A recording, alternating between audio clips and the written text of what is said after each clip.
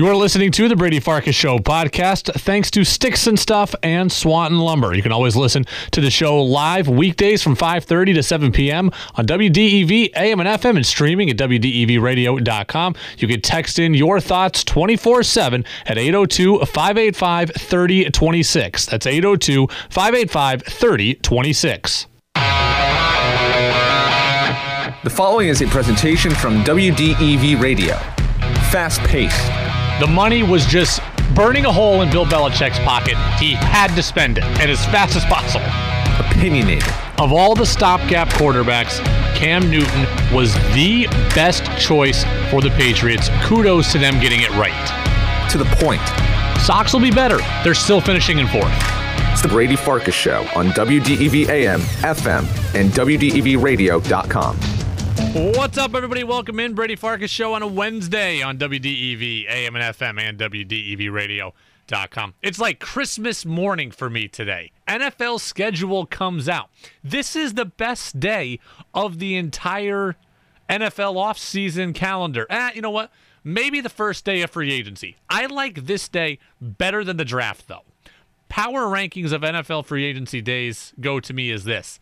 Free agency day 1, schedule release day 2, and then the draft day 3. I love this day. We've got so much to get to here in the live version of the show. We're on live for a half an hour, and then we will continue on with the digital version of the show. So Freddie Coleman of ESPN Radio is going to join us here live in 15 minutes. And then on the digital version, we'll talk with Melissa Lockard of The Athletic, who covers the Oakland A's. So she'll talk to us about Red Sox A's, and the Sox lost yesterday in game 1 of the series. She'll also talk to us about the situation with the A's and if they're really thinking about leaving Oakland. So Melissa Lockard in the digital version of the show, Freddie Coleman here live. You can always get in on the Napa Morrisville, Napa Waterbury text line, your locally owned Napa stores in Waterbury and Morrisville, 802-585-3026. I am so jacked up for the NFL schedule. Let's get to it. 5, 4, 3, 2, 1. And here we go. The opening thoughts on the Brady Farkas Show are brought to you by Sticks and Stuff and Swanton Lumber, Vermont's most complete locally owned home center with locations in Enosburg, Derby, Swanton, Middlesex, and St. Albans, and online at sticksandstuff.com. Again, the NFL schedule comes out tonight. It comes out tonight officially at 8 p.m. We've already seen leak after leak after leak on the NFL schedule. In fact, we think we know the entire Patriots schedule at this point. Because we only have a half an hour, I'm not going to spend time speculating on every single game. Because last year, I speculated on every single game, and it ended up being completely wrong. So until I see it officially tonight at 8 p.m., I'm not going game by game. There's time for full-scale analysis tomorrow on the show. I will start here, though. Here is what we know of. I'm going to focus on 2 games. Okay? Instead of going through an entire 17-game schedule, which may or may not be true, I'm going to go through 2 games.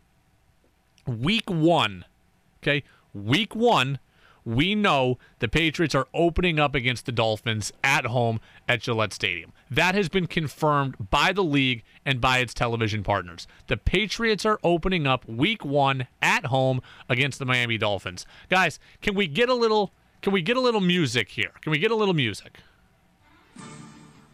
All right, there we go. Bring back the NFL primetime music. I am so pumped for this. I don't need football season right now, but just this day will carry me through a couple weeks here of the NFL's offseason. So again, you can get in 802-585-3026.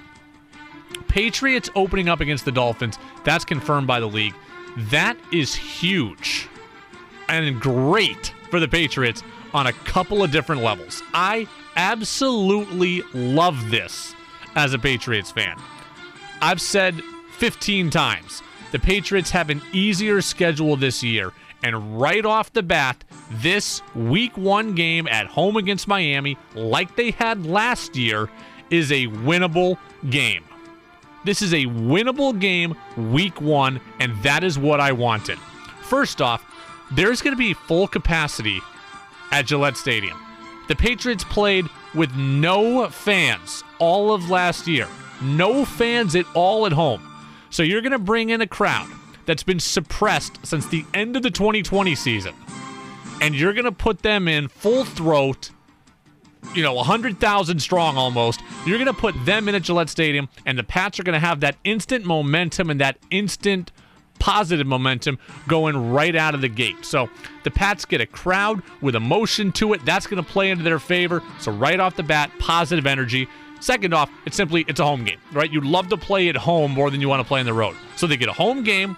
They get a full-throated crowd for the first time since the end of the 2019 season. I am all in on that. Thirdly, from the matchup specifically, you're playing a coach in Brian Flores, who we think is a very good head coach and certainly a good defensive coach. But you know Brian Flores well. He used to be on the Patriots staff. Bill Belichick knows him. He's played him twice a year now when Flores has been in Miami. There's a familiarity there. There will not be any surprises. The Dolphins play a lot like you do. There won't be any wrinkles there. That should help the Patriots offensively. As we worry about the Patriots offense going up against a familiar opponent and a familiar defense and a familiar defensive-minded coach, that has to help you. I love this matchup. Patriots-Dolphins week 1 at home, I love it. It's at home, you've got a crowd there, and you know your opponent better than you know almost any other opponent. Fourth, and I'm looking at the crew on this one, this is a little-known fact about this game already. The Dolphins heavily invested in the wide receiver position this offseason, both in the draft and in free agency. Will Fuller is going to be out that matchup. He's serving the final of a 6-game PED suspension. So the Dolphins' offense will certainly look better with Will Fuller. They're not going to have him in week 1. Things just got easier there for what we think is better Patriots defense. So Tua is missing a top downfield threat right away in week 1. And then on Tua, you get him early.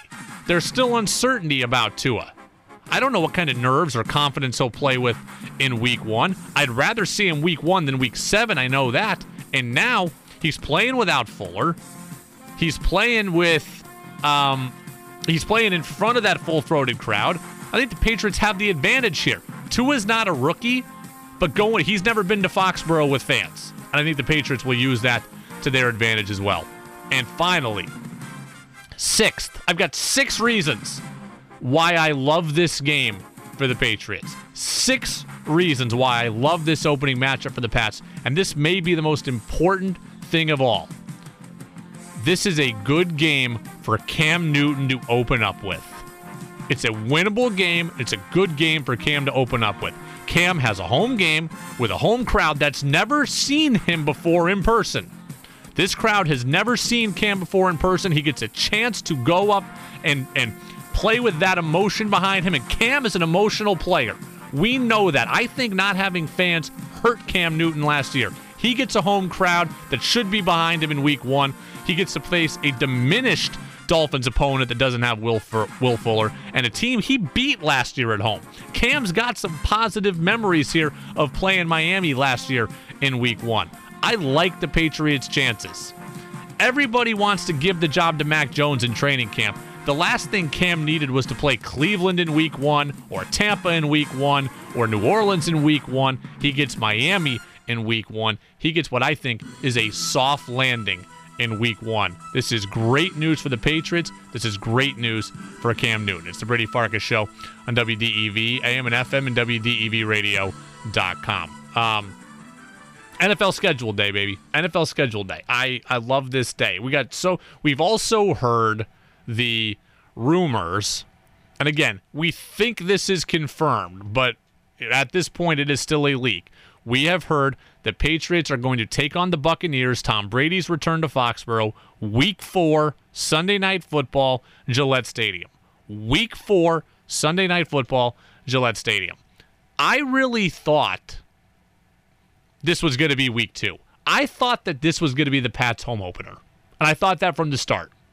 So the Pats are opening up at home week 1 against Miami. I thought New England would open up on the road somewhere week 1, and then week 2 they'd get their home opener against Tom Brady. Evidently, it looks like it's going to be week 4. So week 4 at home, probably the Pats' second home game. So, you know what? Hold on. Let's look at the leak and see if it truly is the second home game or if it's the third. Because, all right, let's see exactly what we're projecting. Again, I don't want to do this. I don't want to be the guy that gets way into the weeds on the schedule before it's officially out. But if it holds true as to what we have seen right now, the Pats, this would be the game against the Bucs, would actually be their third home game. The Pats would be home weeks 1, 3, and 4 under the schedule leak that we've all kind of seen and had access to.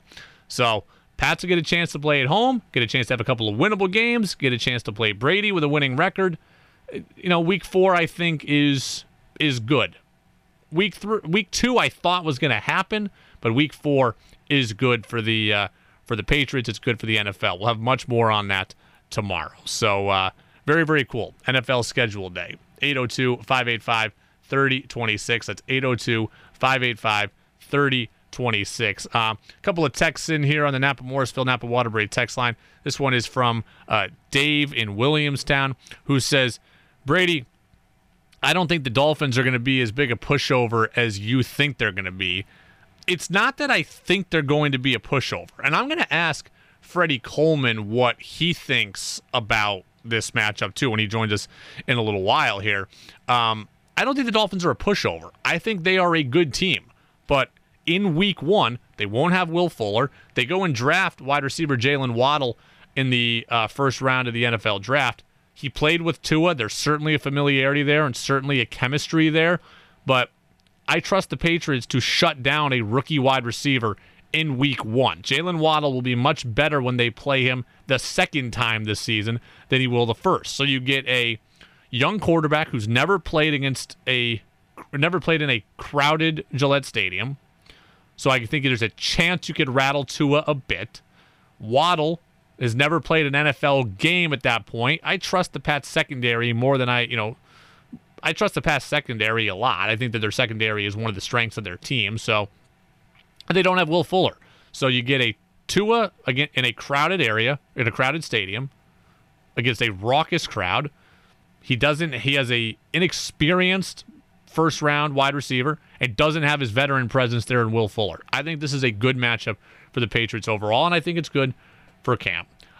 Brady Farkas Show is brought to you in part by Evan Holstrom Racing. Evan Holstrom, part of the Pro All-Star Series Super Late Model schedule, and looks like he's on schedule to race in 11 days from now up in New Hampshire. So if you're into Thunder Road, he's the youngest ever to qualify for the Vermont Milk Bowl. If you're into the Pass Series, he's one of the young stars there. He's 18 years old out of Northfield, Vermont. So he's had 10 top 10 finishes. Nearly 50% of his career races are top 10 finishes. So if you enjoy the local racing scene, then Evan Holstrom is a name that you need to know. Another name you need to know, but you already know, Freddie Coleman, ESPN Radio host, is going to join us on the other side of this commercial break. Does Freddie think the Dolphins are the tasty matchup for the Pats in week 1 that I think they are?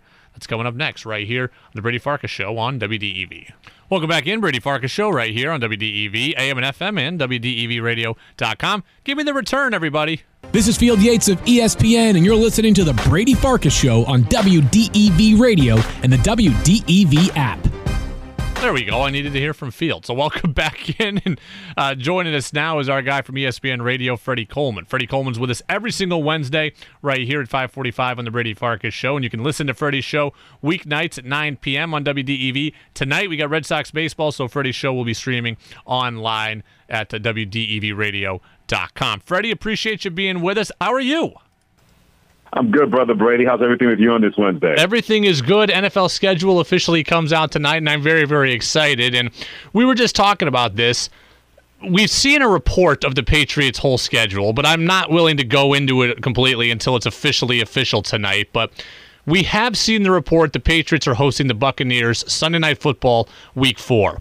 So let me ask this in a few different ways. What's better for the league? That game being played early in the season or later? That game being played later in the season, because it would have been very, very cool to have Tampa Bay versus New England to kick off the season. But I think you want something to build up to it. I know we have a lot of the off season to do that, but sometimes it's good to have a pretty good idea what we think the Buccaneers are going to be, what we think the Patriots are going to be, and have at least 2 or 3 games before we get to that spot. And I think the NFL did the right thing by having the first game of the season happening involving Tampa Bay and Dallas on that Thursday night. But I would not mind having that kind of build-up on Sunday Night Football, not having the off-season do it. But at least we got a pretty good idea of what we're going to see from the Patriots and the Buccaneers by the time they meet in Week 4. So do you think Week 4 is too early? Like, when you say later in the season, would you rather have seen it played, like, in November?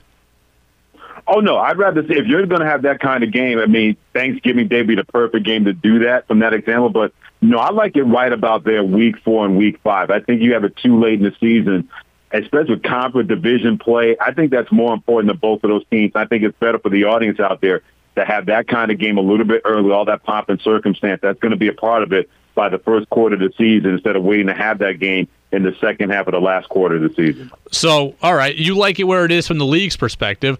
What's better for the Patriots, that game being played early in the season or later in the season? I think it's played early in the season. That's better for the Patriots because once you get into divisional play in the latter part of the season, sometimes a game like that, Brady, it's better to have it early because, after the pomp and circumstance and whatever the result is going to be is said and done, you got to talk about that game and deal with the aftermath of that game going into next week. And the last thing you need is to have a game like that, unless you go into the final 3 games of the regular season. You got the Bills, you got the Jets, you got the Dolphins, and people still talking about what happened in the first game for Tom Brady playing against his former team. So it's better for the Patriots to have that game early where no matter who you're playing the next week, you still got more than enough time to deal with that in the aftermath of that, and instead of having that game and people still talking about it when you go into the final three games of the regular season. If you're a fan of the Patriots, who do you want to be your quarterback in that game against Tampa? Would you like it to be Cam Newton, or do you want it to be Mac Jones because Mac Jones feels like more of the replacement for Tom Brady? Oh, I want the ex-girlfriend playing against the current girlfriend. That's what I want. Tom Brady on one side and Cam Newton on the other side. I want the current against the ex when it comes to that because, the spice is going to be that we have Brady versus Belichick or Brady playing his former organization. But now the ex-girlfriend is coming back to see the new wife in the new house and everything like that. And the ex-girlfriend wants to show the new wife that I was better the first time around for him. And the new wife wants to show the ex-girlfriend I'm better the second time around. So it's a lot better for me. You have Cam Newton, the guy after Tom Brady on one side, and Tom Brady coming back home to play his former team in a situation like that. Yeah, give me the ex versus the current in that scenario. Freddie, the official report is out. I told you I'm not doing too much on the speculation, but it is officially out there. The Patriots are opening up at home Week 1 against the Miami Dolphins. I actually really like that matchup for the Pats. Divisional game against a head coach and Brian Flores they know well. That feels like a soft landing for Cam, and since I'm Team Cam, I need him to have a soft landing. Well, the Dolphins are not a soft landing because they're going to be a really good football team, in my opinion, this year. It would not surprise me if it's a 3-horse race where it comes down to the final 3 weeks of the season involving the Buffalo Bills, the Miami Dolphins, and the New England Patriots. There's nothing soft about the Miami Dolphins. I get it. They're not Tampa Bay, for example. They're not Kansas City. They're not Buffalo. They're not Baltimore. They're the top teams in the AFC. But the Miami Dolphins showed last year that they were able to play a little bit better in final stretches of games. They could have been in the playoff out of the AFC. So that may not be a team along the lines of Kansas City or somebody like that. But the Miami Dolphins, there's nothing soft about that team, the way they play, and especially the way that Brian Flores, they're one of the more well-coached teams in the National Football League. I think I like the idea of getting Tua Week 1 playing in what is the first crowd in New England in 18 months or whatever. I like the idea of Tua going into what will be a hostile environment. I'd rather see Tua Week 1 than Week 8 when he's comfortable. Yeah, I hear you from that standpoint because here's the deal. He may be a lot more comfortable than anybody could have anticipated because now he's had a full off season. He's had a full training camp, and he'll have some preseason games to have a chance to get used to his football team and the new teammates that he's going to have with the piece they've been able to acquire, whether it's free agency or the rookies that they're going to bring in. So he may be a lot further ahead in Week 1 than anybody could have anticipated because that's how much I believe in not only his ability as a quarterback, but also the ability to be coached extremely well by the Miami Dolphins and that organization. Freddie Coleman, ESPN Radio host. He's with us every single Wednesday at this time right here on the Brady Farkas Show. And you can check out Freddie's show tonight, 9 p.m., streaming at WDEVradio.com as we have the Red Sox and A's live on the air. As for the rest of the NFL schedule, Is there anything specific that you look for when the schedule comes out? The only thing I'm looking for now is when is the Patriots bye week? In a 17-game season, I want to know when their bye week is. I'm the same way. I've always been a big believer of that because I only get excited about the NFL schedule release when it comes to week one because everybody can't wait to see football and what those kind of matches are going to be as a part of your football weekend. But Brady, you and I are of the same mind. I always look to see exactly when a bye week is going to happen and what the games are before and after that bye week. Are they going to be division games? Are they going to be out-of-conference games? Are they going to be interconference games? I've always been a big believer that if I'm an NFL team, I want that bye somewhere close to the middle, maybe closer to the end of the season. This way you get a little bit of a break and you have a chance to gather yourself up. I've always seen that teams that got in a bye week really, really early, unless they really had a lot of injury to deal with, those teams usually have a lot more stress placed on them. And then when injuries happen, they don't have that window. They don't have that kind of line to really say, okay, we can overcome whatever injury that we're going to have. So I'm with you. Always look to see exactly when the bye week is going to happen and who you're playing before and who you're playing afterwards. You know, I was listening to some Patriots experts and Patriots podcasts recently, and they said they think the Patriots are building a bully, and they're going to play a physical, jam-it-down-your-throat style of offense. I've kind of likened them to the Cleveland Browns. Run the football. Now, Pats will play better defense than the Browns did last year, and their quarterback won't be quite as good as the Browns had. So I think net-wise, I think they're kind of even with Cleveland. Do you think that style would work for New England? It has to work for New England, Brady, because you don't have that guy that is a down-the-field passer, a down-the-field accurate passer. The one thing that we saw the Cleveland Browns last year, when they had to make those down the field, Baker Mayfield was able to do that as the season was able to go along. So that was something that they really was able to have with that running game, that a guy that could push the ball down the field and make those accurate throws.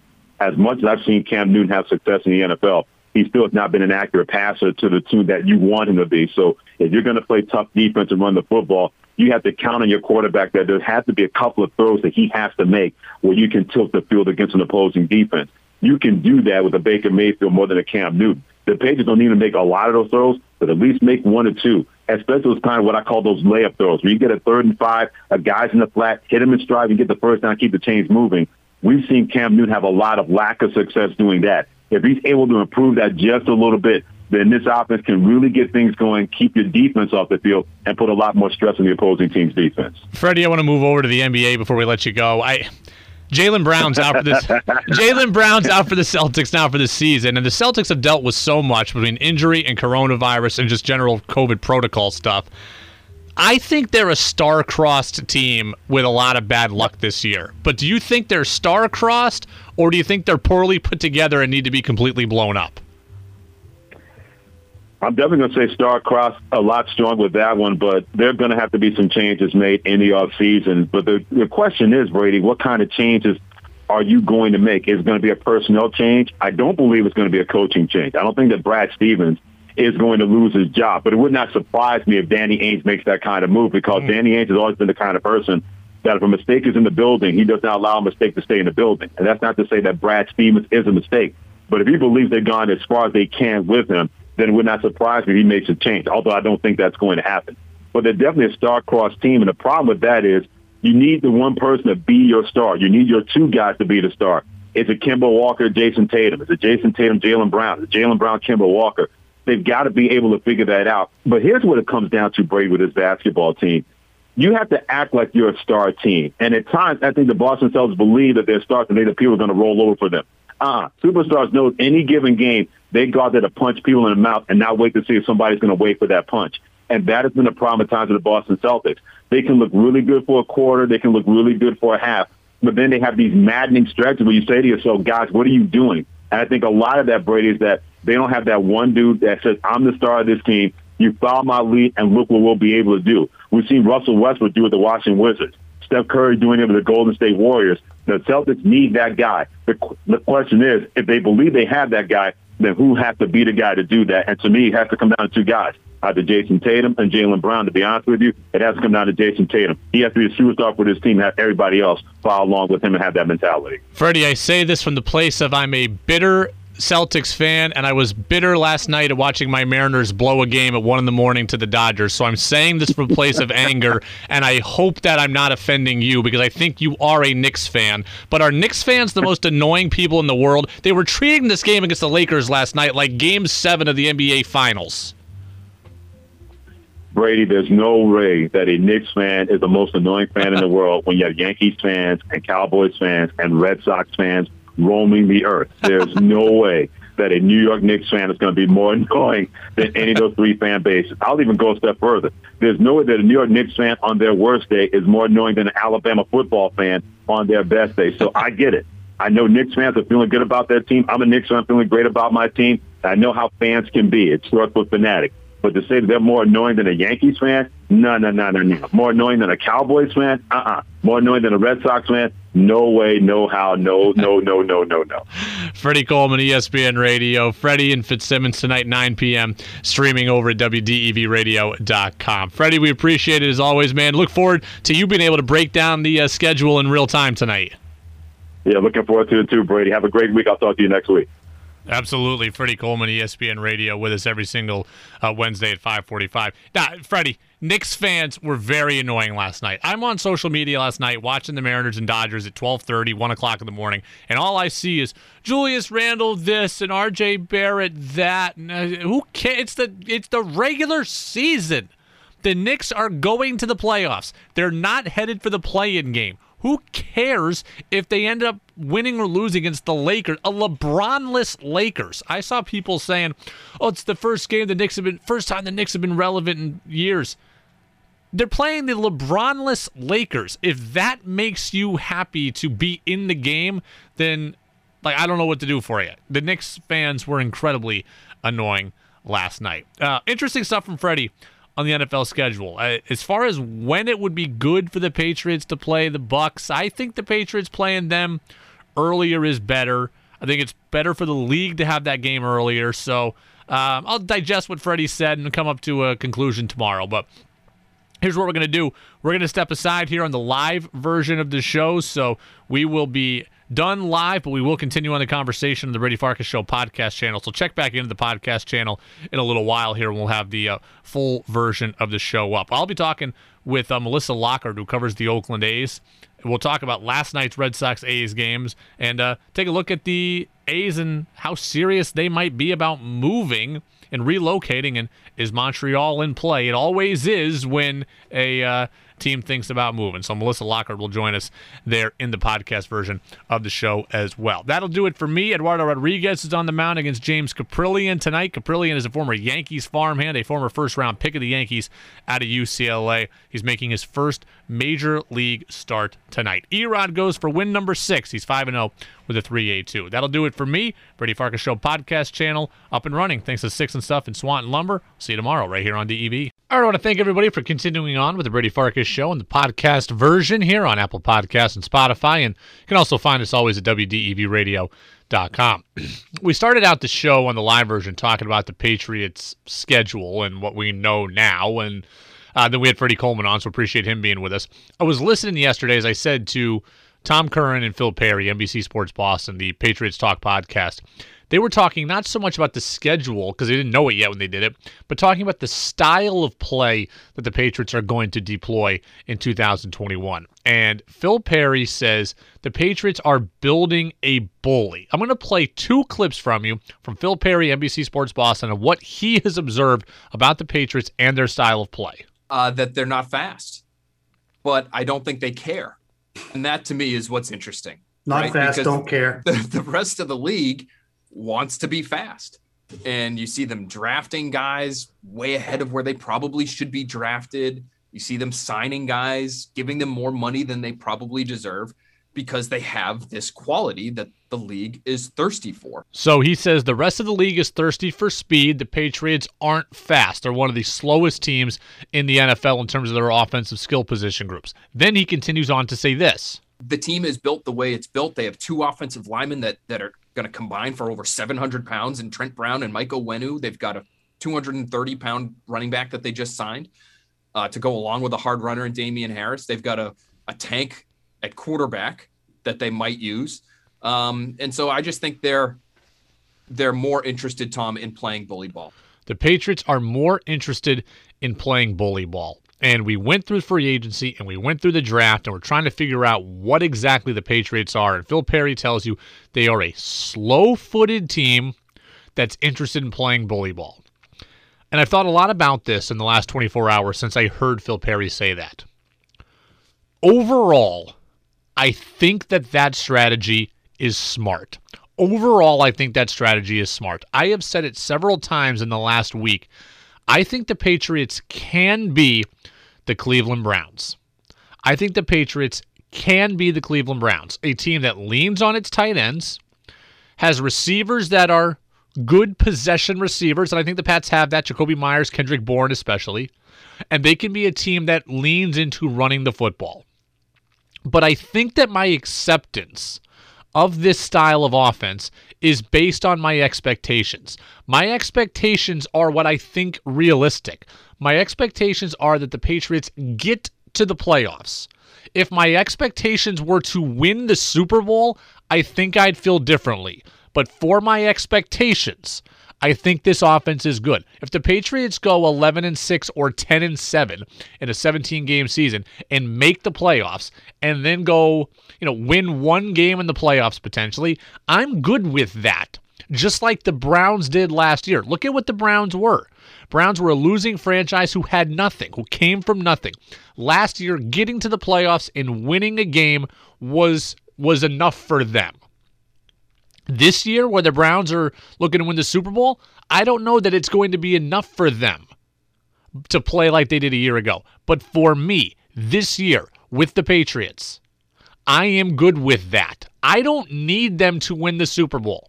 I need them to be in the picture to win the Super Bowl, and I think they will. They can win the division. I think it's more likely they finish second to Buffalo, but they could win the division. They can make the playoffs. They should make the playoffs, and I think they have an opportunity to win a game in the playoffs. That's good for me. And under those expectations, I think this style of offense is good for me. My acceptance of it, though, is based on my expectations. I think this is smart based on expectations. Now, the Patriots aren't fully the Browns, right? They don't have Nick Chubb. They don't have Kareem Hunt. But they do have, as Phil said, Damian Harris. They do have Cam Newton, the newcomer who they drafted, Ramondre Stevenson. They don't have all the pieces Cleveland has. They're not quite as good as Cleveland is, but I think they can play the same style of play. I think they can be the Browns. And I think it's smart to do this. You're not going to put too much pressure on Cam Newton, who I don't think, as much as I love him, I know he's not Aaron Rodgers. If Mac Jones is playing, you're certainly not putting too much pressure on him. You can kind of baby them and hold in their hands, rely on the run, and take some shots when it's appropriate. There are a few things, though, about this style of offense we need to know, both good and bad. Guys, can we bring the music back in? Can we bring in the music again? We had it in the live version. Okay, I think that'll be good. One, the offense here, bully ball offense, is good in this way. It shortens the game. The Patriots can certainly, I think, churn clock, control tempo, own time of possession in a lot of games, and they're going to have a much better defense this year than last year, and they should be able to control tempo more regularly on that end as well. Okay, and that should yield the Patriots having the ball a lot. The Pats could have a 9-minute drive and then go force a 3-and-out and get the ball right back. The Pats could have a 7-minute scoring drive, go force a turnover, and come right back with another 7-minute scoring drive. There will be games where the Patriots win where I think they suffocate their opponent, 40-20 in time of possession, 38-22, and the other team turns it over 3 times. The Patriots have the ability to shorten games, and with their defense, they have the ability to control tempo on both sides of the game. And I think that is something that makes this offense very, very good. Think about what we saw last year. This is what the Patriots tried to do last year. They just weren't good enough. This year, better offense, better version of Cam, better tight ends, better, equally as good offensive line, and then a much better defense. It's last year's strategy with better players. And I think that that's good. The other thing we have to know about this offense is the Patriots will have to. It is not a question of will they. They will need to. It is a must. They need to utilize play action. If they are going to run as much as we think they are, if they are going to be as run-based as we think they will be, they have to be willing to utilize play action and then take shots off of it. Remember a few years ago, the year, Tom Brady's last year in New England, when the Patriots lost to the Titans, what did we hear about? That the Titans were the number one team in the league in play action. They were built around the run and Derrick Henry, and then there was Ryan Tannehill throwing the deep ball to A.J. Brown. That is what that Titans team did. They thrived in play action. They were run-based.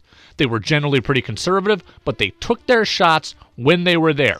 Cleveland last year, when Odell Beckham Jr. went out, they were able to invest in play action. And there was Nick Chubb, there was Kareem Hunt, and then boom, there was Austin Hooper. Boom, there was Jarvis Landry. That is what the Patriots need to be willing to do. If they're going to be run-based, they have to be able to take shots. They've got two dynamic tight ends. They've got the players to be good in the pass game in spots. Two dynamic tight ends. A over-the-top threat in Nelson Aguilar. A possession guy in Jacoby Myers. They have pass catchers. Find creative ways to get them the ball. I think play action for this team can be really exciting behind a good offensive line that should give Cam or Mac Jones time to throw.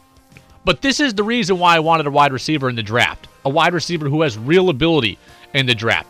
A guy who could get down the field and be a consistent part of a deep threat in play action, like A.J. Brown is in Tennessee. A guy that can win contested battles like Jarvis Landry can. I like what they've done at wide receiver, and Aguilar is a guy who can go over the top, but I'm looking for the true home run threat. I'm looking for a speed guy that can get vertical, or a guy who is really physical in the middle of the field. The Pats didn't address that. They have the ability to succeed in the pass game. They have the ability to succeed in play action. I wish they had added a wide receiver. They can still do it without that, but I think it would have gone a long way towards getting a more productive offense. But if the Pats are going to run like we think they're going to run, they need to be able and willing to use play action. Conversely, now looking at the downside to an offense like this. The downside of an offense like this, the Patriots cannot afford to get down, just like last year. If they're going to be a run-predicated team, they're not scoring 20 points in 6 minutes if they're down. They can ill afford to get down. Last year when they got down against San Francisco, when they got down against the Rams, those games felt over. There was no firepower. There's more firepower this year, but under this style of offense, they're not going to unleash it unless they really have to, and by then, it may be too late. An offense that's this predicated on the run and on physicality simply can't get down 17-0. Browns came back close against the Chiefs last year in the playoffs. Couldn't come back all the way because it took them out of their style. Okay, it's another reason why I wanted a wide out in the draft. The guy who could get chunk yards and allow you to, get down the field quickly rather than just having to kind of play station to station, which is what it feels like the Pats are going to do. When you run like the Pats will, you do run the downside of being neutralized. This is another negative. Look at the Titans, okay? They're another good comp. I think Cleveland's a great comp. Tennessee's another good one. They're a run-first team. They lose in the playoffs to Baltimore last year. Derrick Henry has 40 yards rushing. When they needed to go somewhere else, they couldn't. That could be the Patriots this year. Again, Titans played their style. Physical run base, they got to the playoffs, they went one and done. Cleveland played their style, physical run based, won one game, and then they were done. I think that the Patriots are somewhere in the middle there. I don't think that this style of offense wins you the Super Bowl, playing it for 17 games plus the playoffs. I don't think the Pats win the Super Bowl playing this way. I think they can win games. I think they can get to the playoffs. I think they can be good. I think they can be interesting. And based on my expectations, that's okay. But when this thing gets turned over to Mac Jones, whenever that is, his first year starting on this rookie contract, I'm going to expect them to try to win the Super Bowl. They can't play this style of offense for the entirety of Mac Jones' tenure here. They need to be able to get vertical when they want to win the Super Bowl. This year, this is fine. The thing I think that scares me the most about this style of offense is this. This is what scares me the absolute most. And it specifically scares me about Cam Newton. The one drawback I have with Cam that I cannot account for is his lack of accuracy. And where I think that's going to play a role, I think this team's going to run a lot. They're going to do a lot of run, pass situations. Run on first, run on second, and when you do that, you set up a third down situation where you have to pass the football. 1st and 10, boom, 2nd and 8. 2nd and 8, boom, 3rd and 5. Now 3rd and 5, we've got to pass. And the lack of accuracy from Cam, the one thing I cannot account for, the one flaw of him that I am worried about, is if he has to throw on 3rd down, and that's the only down he gets to throw. Well, I am worried about that. When you're only going to give him one pass and he's got to make it count, you run the risk of having to punt. It's why I'm in favor not only of play action, but play action on early downs. Give Cam a chance early rather than having to throw late. The thing that scares me the most about Cam, and the thing that Mac Jones has going for him most, is accuracy. If Mac Jones is going to replace Cam Newton, it's going to be because he excels in situations like that. And Dan Orlovsky of ESPN says 3rd down is going to be a key here, and it's why he likes Mac Jones better. Okay, and I think the second thing is this football team is going to be a ground and pound football team. This is a top 5 offensive line in the NFL, and they are going to run the rock. Now, when you do that, 3rd down becomes paramount. 3rd and 5 or less is going to be about decision-making and accuracy. And you're going to have to continue to make those 3rd down throws to continue to keep the ball on the field. And I think that's where Mac Jones will have a distinct advantage versus Cam Newton. That is the thing that worries me most. Right there, that is the thing that worries me most. If this team's going to run, pass, Mac Jones has the advantage there.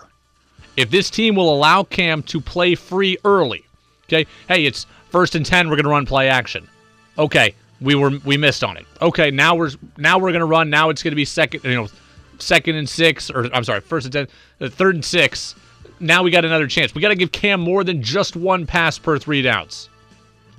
Because if they do that, Mac Jones has the advantage. That's where I'd worry about Cam. Guys, we can kill the music here on the Brady Farkas Show in the podcast version on Apple Podcasts, Spotify, and at WDEVradio.com. All right, we do it every single day. I want to get to Who's Saying What. Whoa. What did he say? I don't like the signing. I'm not happy about the signing. Okay. I think about 99.5 of New England is upset with this news today. All right. They really said that? That's the issue for me, is that he is limited physically. In a vacuum, Cam Newton's shoulder is what it is. His body is what it is. It's time for Who's Saying What on the Brady Farkas Show on WDEV AM, FM, and WDEVradio.com. Red Sox lost to the A's yesterday. Final score was 3-2, and now the two teams are tied for the best record in the American League at 22-15. But aside from the game, there's the news on the A's that the A's now are allowed to look into possibly relocating their franchise.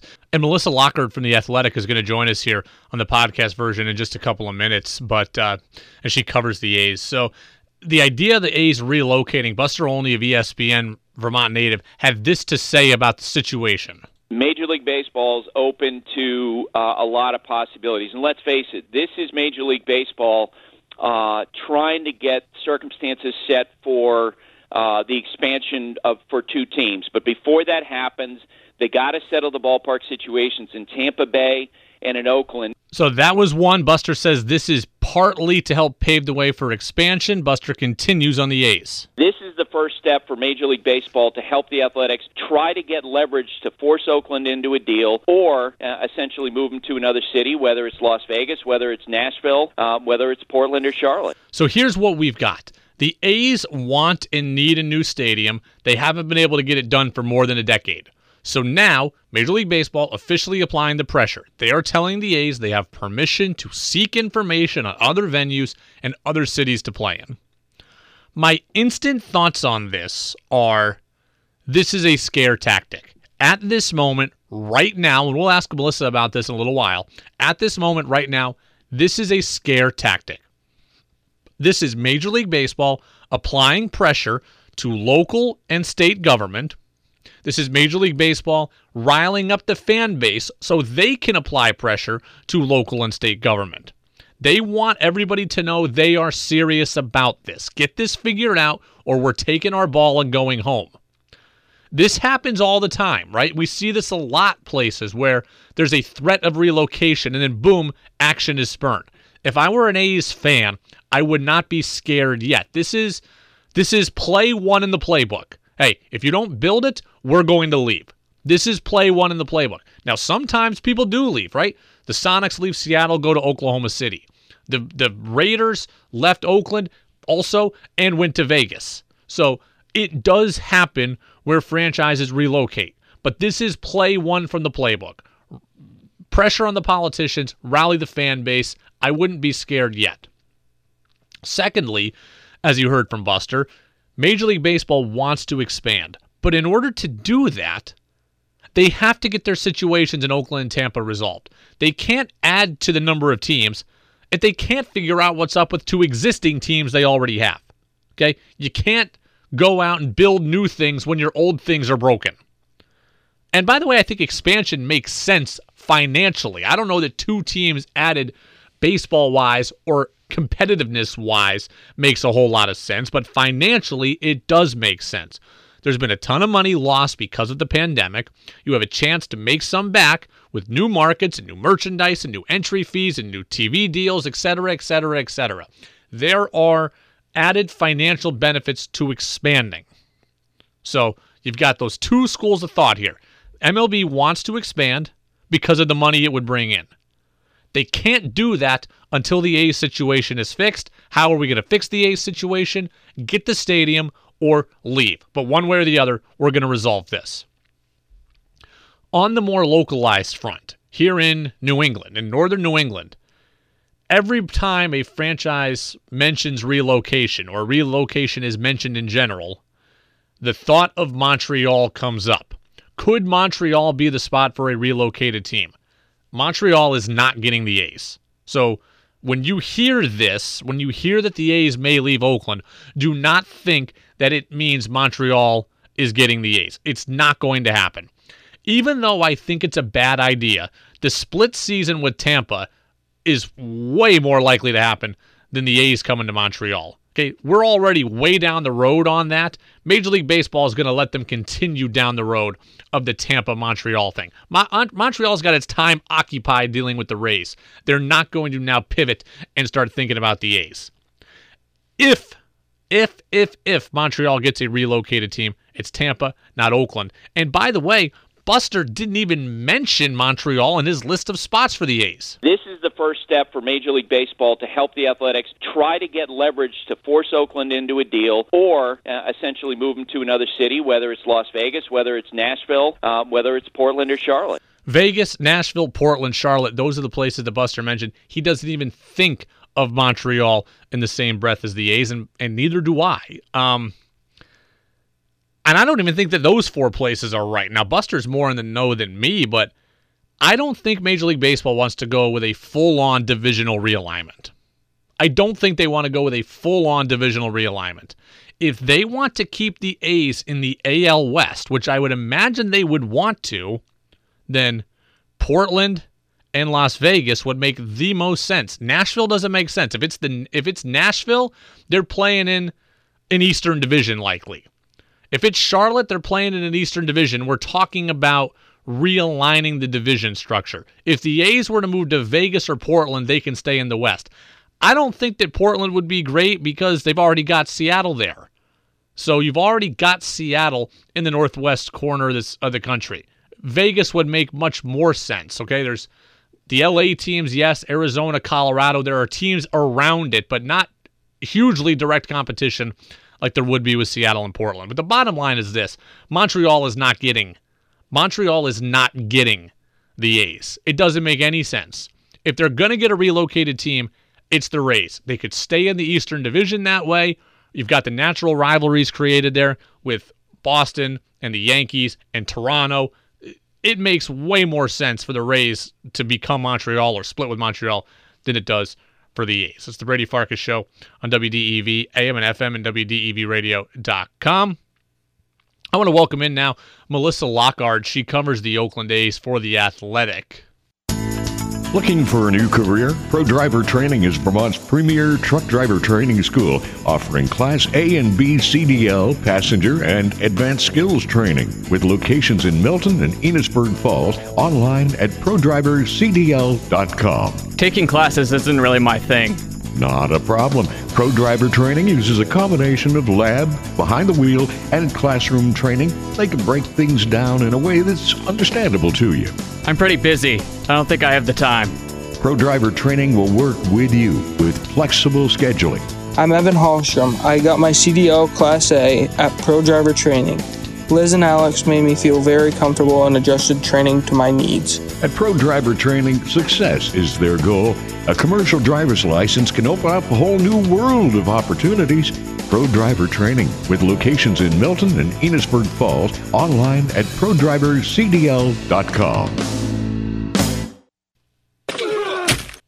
Welcome back in, Brady Farkas Show, right here on a Wednesday, WDEV, AM and FM, and WDEVradio.com. Red Sox baseball tonight. Sox taking on the A's for Game 2 of their series. Good game last night. Didn't go the Sox way, though, as they were shut down by Chris Bassett. And there's interesting stuff going on with the A's on the field, where they're tied with the Red Sox for the best record in the American League, and interesting stuff with the A's off the field as well. Breaking it all down with us is Melissa Lockard. She covers the A's for The Athletic. Melissa, how are you?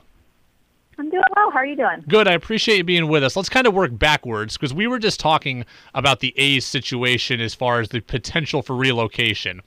Do you think relocation is a legitimate option, or is this just a threat to start putting pressure on politicians and city and state leaders? I think it's always an option, because it's always been an option for the 15 years that this saga has sort of ground its way through all the systems. But the fact that it has been 15 years of these kinds of threats and they haven't moved yet, I think is a pretty telling indication of how good the market, could be in Oakland, and how that compares to where potential relocation options match up. I know there are other cities that are very interested in bringing in baseball, but the revenue possibilities in the Bay Area market, just are much more unlimited at this point. So, it certainly is a possibility. I think there obviously is frustration with how this kind of process has ground to a halt a little bit. Obviously, the pandemic created a big hurdle for everybody, and there's nothing anyone could do about that. But, there's a proposal in front of the City Council. They'd like to have a vote on it and start to really get moving. And this is obviously the pressure applied to try to get that vote and get moving.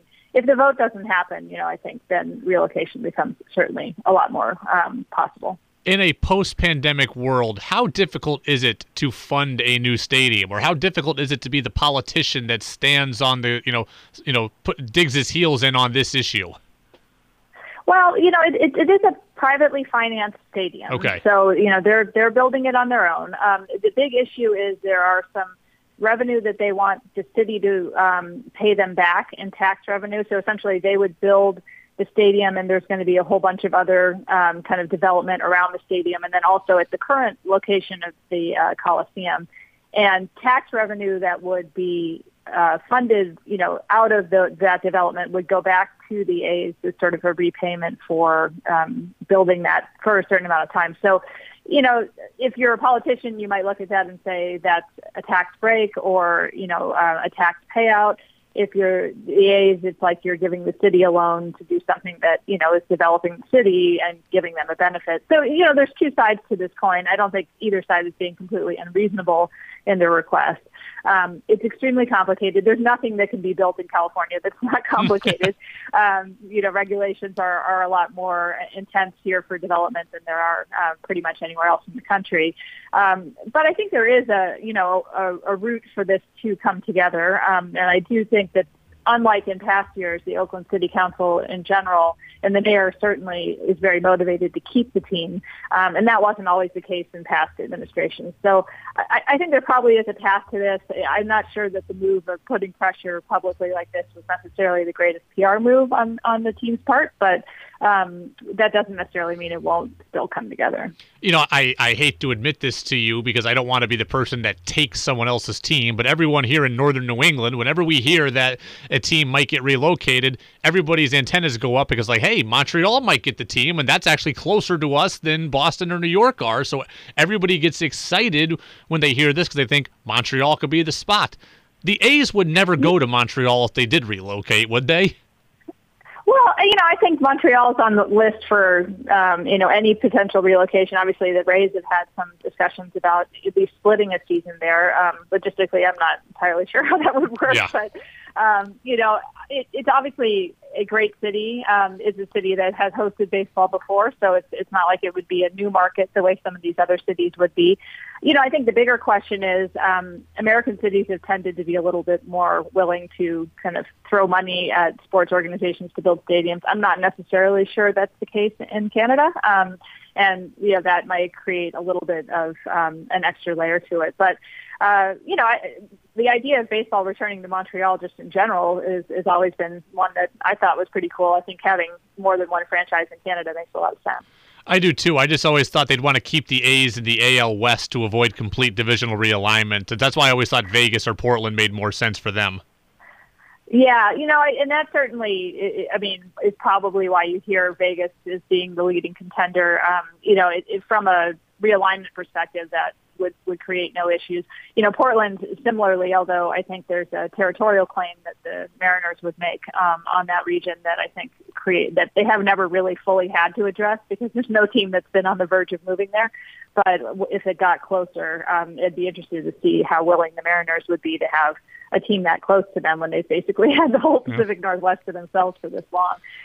Vancouver was another city that had sort of been mentioned. But, I think there are these cities that are available in part because they create pressure on the existing markets to create new stadiums. And, anytime any one of those gets a team like Washington, D.C. does, it creates less of a threat for these new stadiums to be built. So, that's another motivation for why MLB doesn't necessarily want to fill those relocation markets and instead focus on the markets that they have.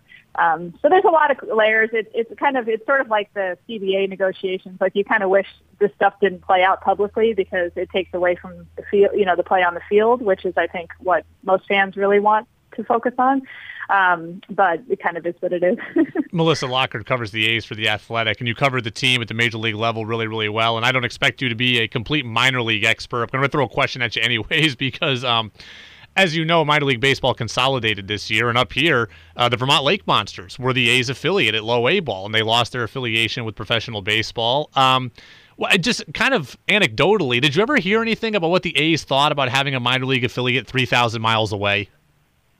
Yeah, well, actually, I've covered the A's minor league system pretty extensively over the last 15 years. So I had a really good relationship with the Vermont front office, and I know they actually really loved being with the Lake Monsters. I think when they had to move their short season team from Vancouver to Vermont, they weren't entirely sure how that was going to work just from a distance perspective. Obviously, it's not necessarily convenient for their front office to be able to go out there and view their prospects that were playing at that park. But they warmed up to it immediately. They really loved the community that, was around that park at Burlington.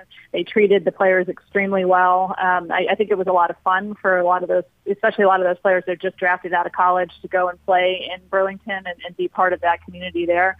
And I know David Forrest, after the whole realignment was announced, expressed how, sad and disappointed that he was that they weren't still part of affiliated baseball and that there was no way for the A's to continue their relationship with them. But I know they had a very positive experience with them. Well, a lot of great former Lake Monsters on the A's currently. Some of them are injured. Jesus Luzardo was here for a bit. Chad Pinder has had had some great early moments this year with the A's. He was with the Lake Monsters as well. To the immediacy, though, the Red Sox and A's are playing right now. The A's took Game 1 yesterday behind great pitching from Chris Bassett. Who is this guy that came in and shut the Sox down yesterday? He's quietly been one of the top pitchers or top starters in the American League over the last, I'd say, season and a half, if you want to go back even to the second half of 2019. But, he's not overpowering, but he has about 6 different pitches he can kind of manipulate in different ways, keeps hitters really off balance.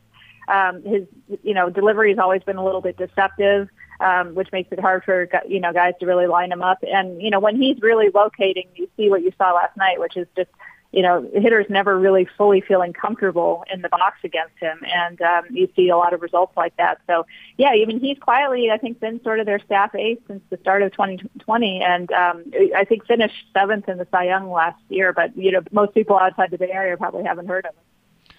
Jed Lowry, as a former Red Sox, hit .250 with his time with the Red Sox. Even worse with the Astros, never played for the Mets. He goes to Oakland with his great Gazoo helmet and becomes like Mr. MVP practically. So what is it about Oakland for Jed Lowry?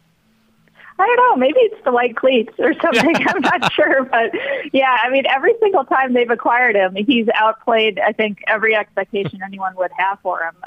And, that's 3 different stages of his career, really. The first time they got him, he was sort of kind of like a prospect-y type guy. He wasn't quite a prospect at that point, but, on the young part of his career.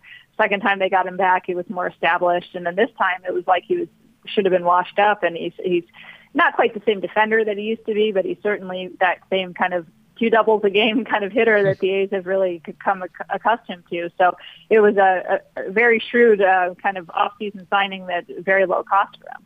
Well, Jed Lowry, the 2-flat batting helmet just everybody needs to have the 2-flat batting helmet. I've been prone to liking Jed Lowry solely for that. Yeah, it's extremely low maintenance. He was also, I think, one of the last guys to to be using a flip phone and not be using a smartphone. So I feel like the double flap helmet is exactly what a guy with a flip phone needs. Absolutely. Melissa Lockard, she covers the A's for The Athletic. You can check out her work there at The Athletic and follow her on social media as well. Melissa, we appreciate the time and the perspective. Thanks so much for having me. I appreciate it. All right, I want to thank Melissa for joining us there. A lot of insight on the A's situation as well as last night's frustrating loss for the Red Sox against the A's. Chris Bassett yesterday was awesome. He's got that funky delivery. He was throwing, hard enough. He doesn't throw 98, but he throws hard enough. Had the big looping curveball. Spotted the ball well. Was willing to go up in the zone. I think Chris Bassett looked really, really good yesterday. And the thing that didn't look good for the Red Sox yesterday was their relievers. And I want to be careful because I don't want to become the I told you so guy who roots against the local team. I don't want to be that guy. I said the Red Sox will finish in 4th. I like being right as a radio host, but I don't want to be right at the expense of the fans or our listeners or the teams. I did say I thought the pitching staff was a problem. We've talked ad nauseum about the starters and my issues there and the depth. But also, the bullpen I was never quite sold on. And it was great in April. But since May 1st, Red Sox relievers are 1-5 with a 6.35 ERA. They're 1-5 with a 6.35 ERA. The middle innings now are eating this team alive in the last 2 weeks. Matt Andriese, Darwinson Hernandez like we saw yesterday, Adam Ottavino at times. Matt Barnes has been really good. It's getting to Matt Barnes that has been the problem. In May, 42 hits, 14 walks, 34 innings. We're talking about more than a base runner per inning getting on against Red Sox relievers. They're allowing 11 hits per 9 innings. That is a problem. And it's a problem that needs to be fixed. And it's a problem that's hard to be fixed. Okay? The starters are the starters. The bullpen guys, there aren't just a zillion of them hanging around. So, Red Sox got to figure that out. Game 2 of the series is coming up here in a little while. First pitch is at 7:10. All right, NFL schedule comes out in full tonight. Again, we got the leak. We think we know what the whole thing was. I chose not to go over every single game today until it was absolutely official. But again, week 1, Pats at home against the Dolphins. Week 4, Pats at home against Tom Brady. We will have a full reaction tomorrow on the Brady Farkas Show, live again, 5:30 until 6, but also again with a full show digital version. So we've got a ton of stuff coming up, by the way, on the digital versions of these shows and on the podcast channel. So tomorrow, Adam Kaufman, WBZ News Radio, is going to be with us from Boston. We'll also have on the podcast channel Mark Schofield, Patriots expert. He does a ton of stuff on film breakdown. He's going to know the schedule inside and out. He'll talk about the schedule with me. And Mark Stewart, former NHL player, first-round pick of the Boston Bruins back in the early 2000s. He's going to be with me tomorrow on the podcast channel as well. So a lot of good stuff. Keep listening to the Brady Farkas Show podcast on Apple Podcasts, Spotify, and our website, WDEVradio.com. And it's all thanks to Sticks and Stuff and Swanton Lumber, Vermont's most complete locally owned home center. Online at sticksandstuff.com.